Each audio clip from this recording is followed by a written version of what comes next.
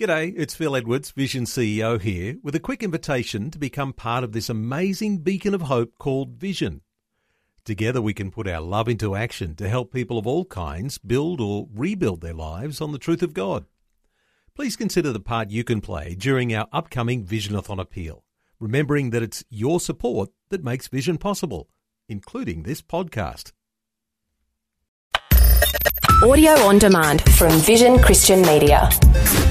Some great encouragement coming your way today from Pastor Greg Laurie and his special guest, author Randy Alcorn. Randy, let's tell them why they should have hope. Our hope in this life is to be in Jesus, and we really will. This is not just a fairy tale. We really will live happily ever after. So when you're tempted to give up hope, just remember, He does care. He loves you.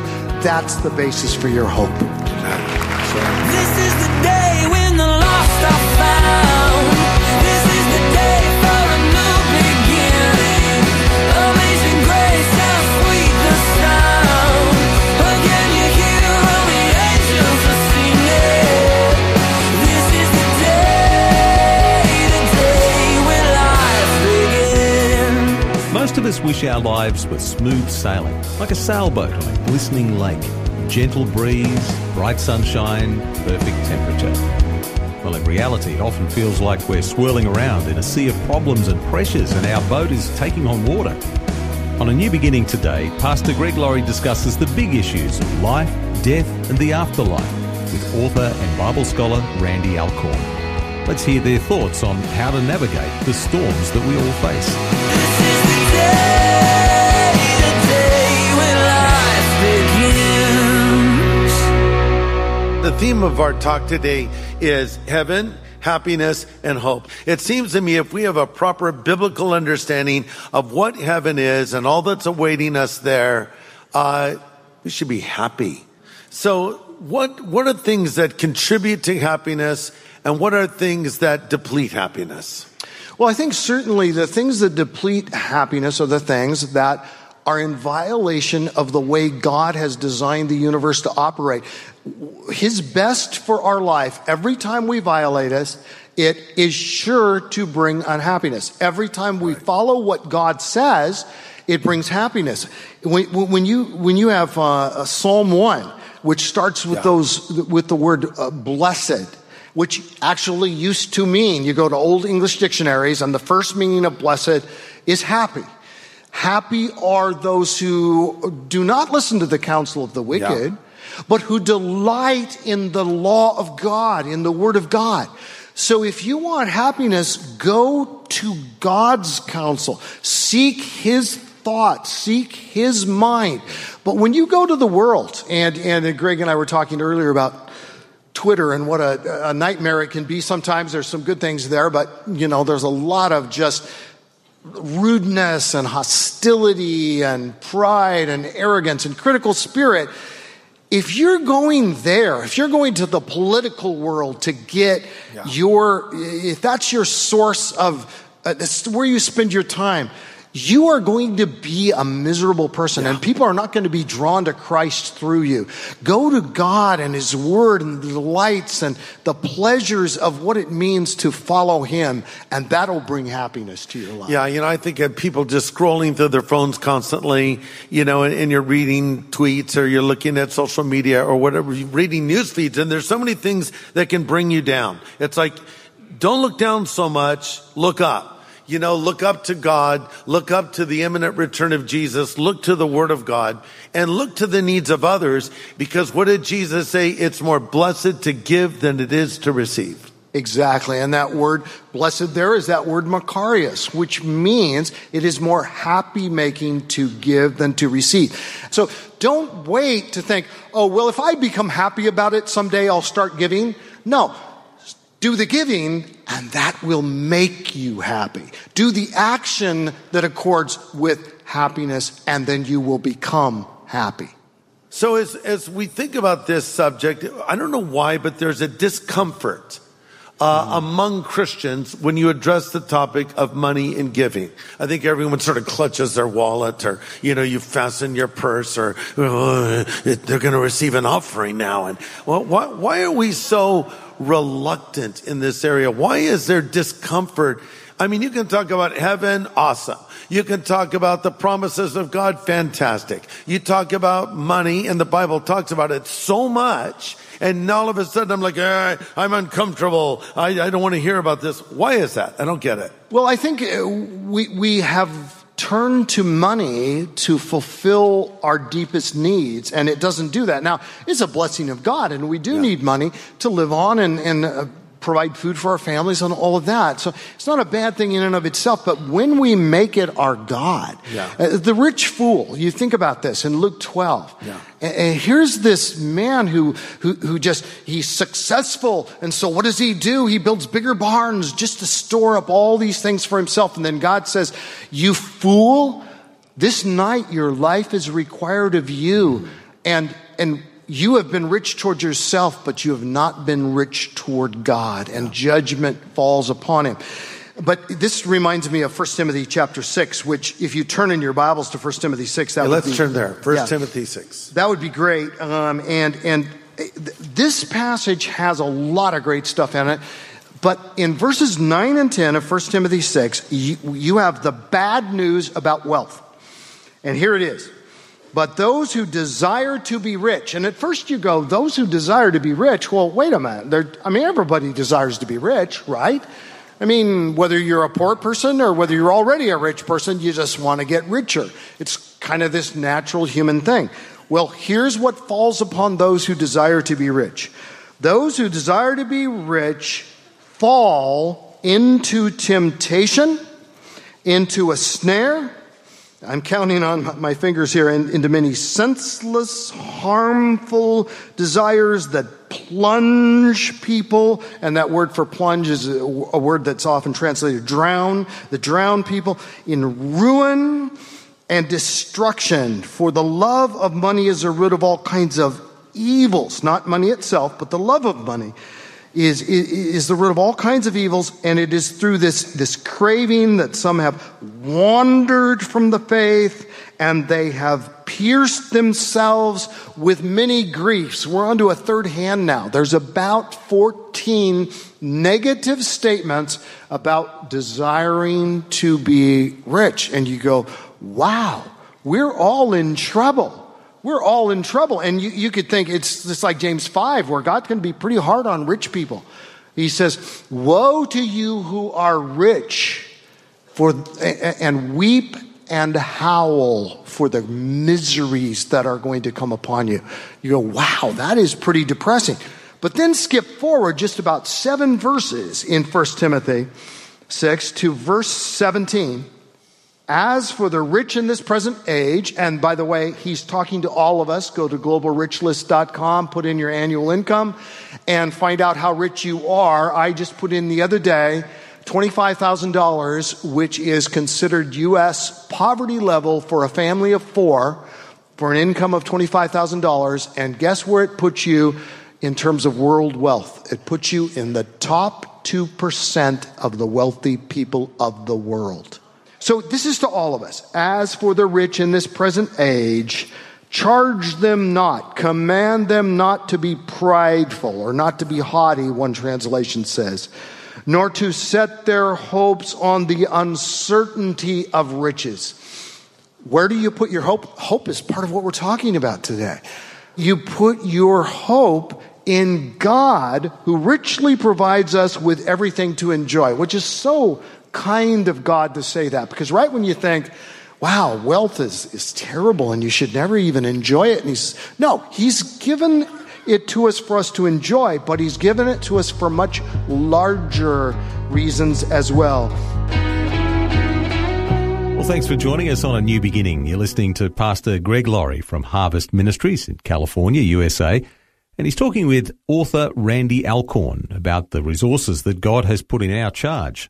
They're offering some very practical counsel from Scripture today in a message called Heaven, Happiness, and Hope. What are we to do with what God has entrusted to us? Here's what the rich are to do. The rich are, verse 18, to do good, to be rich in good works, to be generous and eager or ready to share. One translation says willing to share, but I don't like that. It's more than willing. It's eager. It's ready. It's just jump in there. I want to jump in and help people.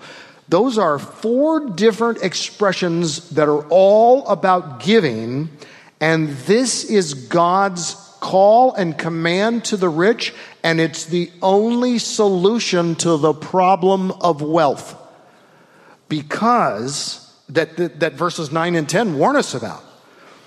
And then he says in verse 19, when you do this giving, thus storing up treasures for themselves as a firm foundation for the coming age, for the future that's after death. Well, that's just like Jesus said, don't store up for yourself treasures on earth, but store up for yourself treasures in heaven in Matthew 6. But then he doesn't end there. It's not just that our eternal future will be better and we'll enjoy the benefits of it. And it's not just that we'll be helping people and wonderful that we're loving our neighbor as ourselves and doing that great thing. But then he says, so that they, who? The rich who give. That's the key. The givers. So that they may take hold of the life that is truly life. It's not just that giving people will one day be happier when we're with Jesus. It's that giving people will be happier today because we are honoring Jesus and we are obeying Jesus and we are doing what we were made to do to become like Jesus himself in terms of being givers. That's fantastic. Now let's think about, it gets all quiet. Still talking about money. Move on quickly. Okay, so our theme is heaven, happiness, and hope. And we're living in a culture right now where a lot of people have lost hope. Of course, Generation Z has been described by some experts as the hopeless generation. And your heart just goes out to folks who've lost hope. You know, one person wrote, man can live 40 days without food, 3 days without water, 6 minutes without air, but only 1 second without hope. Randy, as we close today, let's talk to a person who maybe has lost hope. Maybe something bad has just happened to them, really bad. They've got the worst news imaginable from a doctor. Or maybe an accident. They've lost a loved one. Or maybe they just feel like life isn't worth living anymore. You know, they're thinking no one loves me. Nobody cares about me. I don't matter to anybody. I should just take my own life even. Address a hopeless person and tell them why they should have hope. You know, my mind, Greg, goes to Titus 2, verse 13, where it says that we are waiting for our blessed hope, and that's that word Makarios again. And the proper literal translation is waiting for our happy hope, the appearing of the glory of our great God and Savior, Jesus Christ. And this is what I would say to the person who is suffering from that hopelessness, is to say, God has given us this happy hope, and it's not just a wishful thinking hope. It's built on the blood-bought promises of Jesus Christ that he is going to make all things better. He's going to wipe away the tears from every eye for all who believe and trust in him. Now, if your hope is in yourself, your hope is in the economy and the stock market and your retirement plan, and your hope is always being healthy or wealthy or whatever, those things are not a solid or firm foundation for hope. Jesus Christ is the source of hope. So for the person without hope, just ground your hope in the proper place. See, our hope in this life is to be in Jesus, and the firm hope, the firm basis for our hope is the promise of Jesus that he is going to wipe away the tears from every eye. We really will. This is not just a fairy tale. We really will live happily ever after. So when you're tempted to give up hope, just remember, there's every reason to hope. God understands. If you wonder sometimes, does God really love me? Because if he really loved me, why would he let me go through all this? No.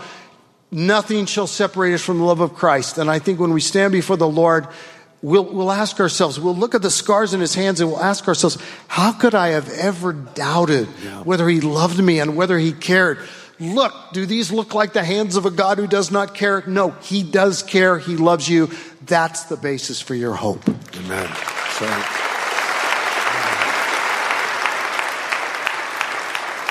God loves you. God cares about you. He has a plan for your life. Ultimately, that plan is for you to join him in heaven for all eternity. And then one day, heaven will come to earth and we'll live in the new earth. You'll be reunited with loved ones who've preceded you to heaven, who died in faith. And thus you can have happiness, not from things, not from experiences, but from a relationship with God himself. And because of this, you can have hope. Life without Jesus is a hopeless end. Life with Jesus is endless hope. And we're going to close now in prayer, and I'm going to lead someone in prayer who would like Jesus to come into their life and forgive them of their sin. So maybe today you find yourself an unhappy person. Maybe today you find yourself a frightened person because of the future, and just thoughts of death freak you out. Or maybe you find yourself completely hopeless. You need Jesus, and you need him in your life, and you need him right now. And he stands at the door of your life and he knocks and he says, if you'll hear his voice and open the door, he will come in.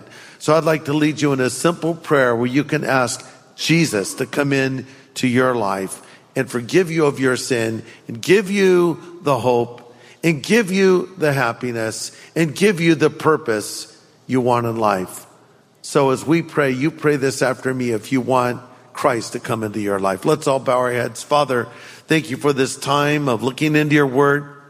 And now I pray for any person that is here with us or is watching or listening, wherever they may be. If they don't know Jesus yet, Lord, let this be the moment they believe and put their faith in him.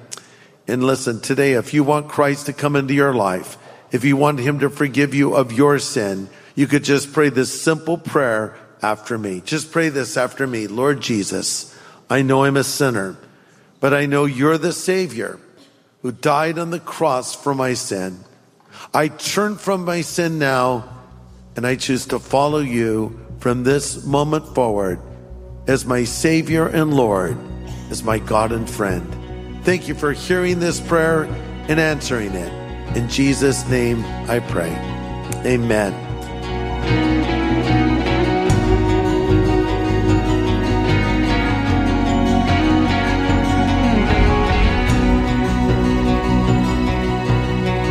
Pastor Greg Laurie with an important prayer with those who've just given their hearts to Jesus Christ. And if you've prayed that prayer today here on A New Beginning, we'd love to send you some resource materials to help you in your new relationship with God. We call it our New Believers Growth Packet. We'll be glad to send it to you free of any charge or obligation, knowing that it'll help answer some of the questions you might have and help you build a solid foundation for your faith. Just ask for the New Believers Growth Packet when you contact us on 1-800-00-50-11. Now, we know there are times when the bottom drops out of our lives and we don't see it coming. We're left reeling and wondering what to do. So many questions and so few answers. Well, next time, Pastor Greg addresses those life-altering crises head-on with important insight from God's Word and from his own personal experience. Join us tomorrow, same time, for more on A New Beginning.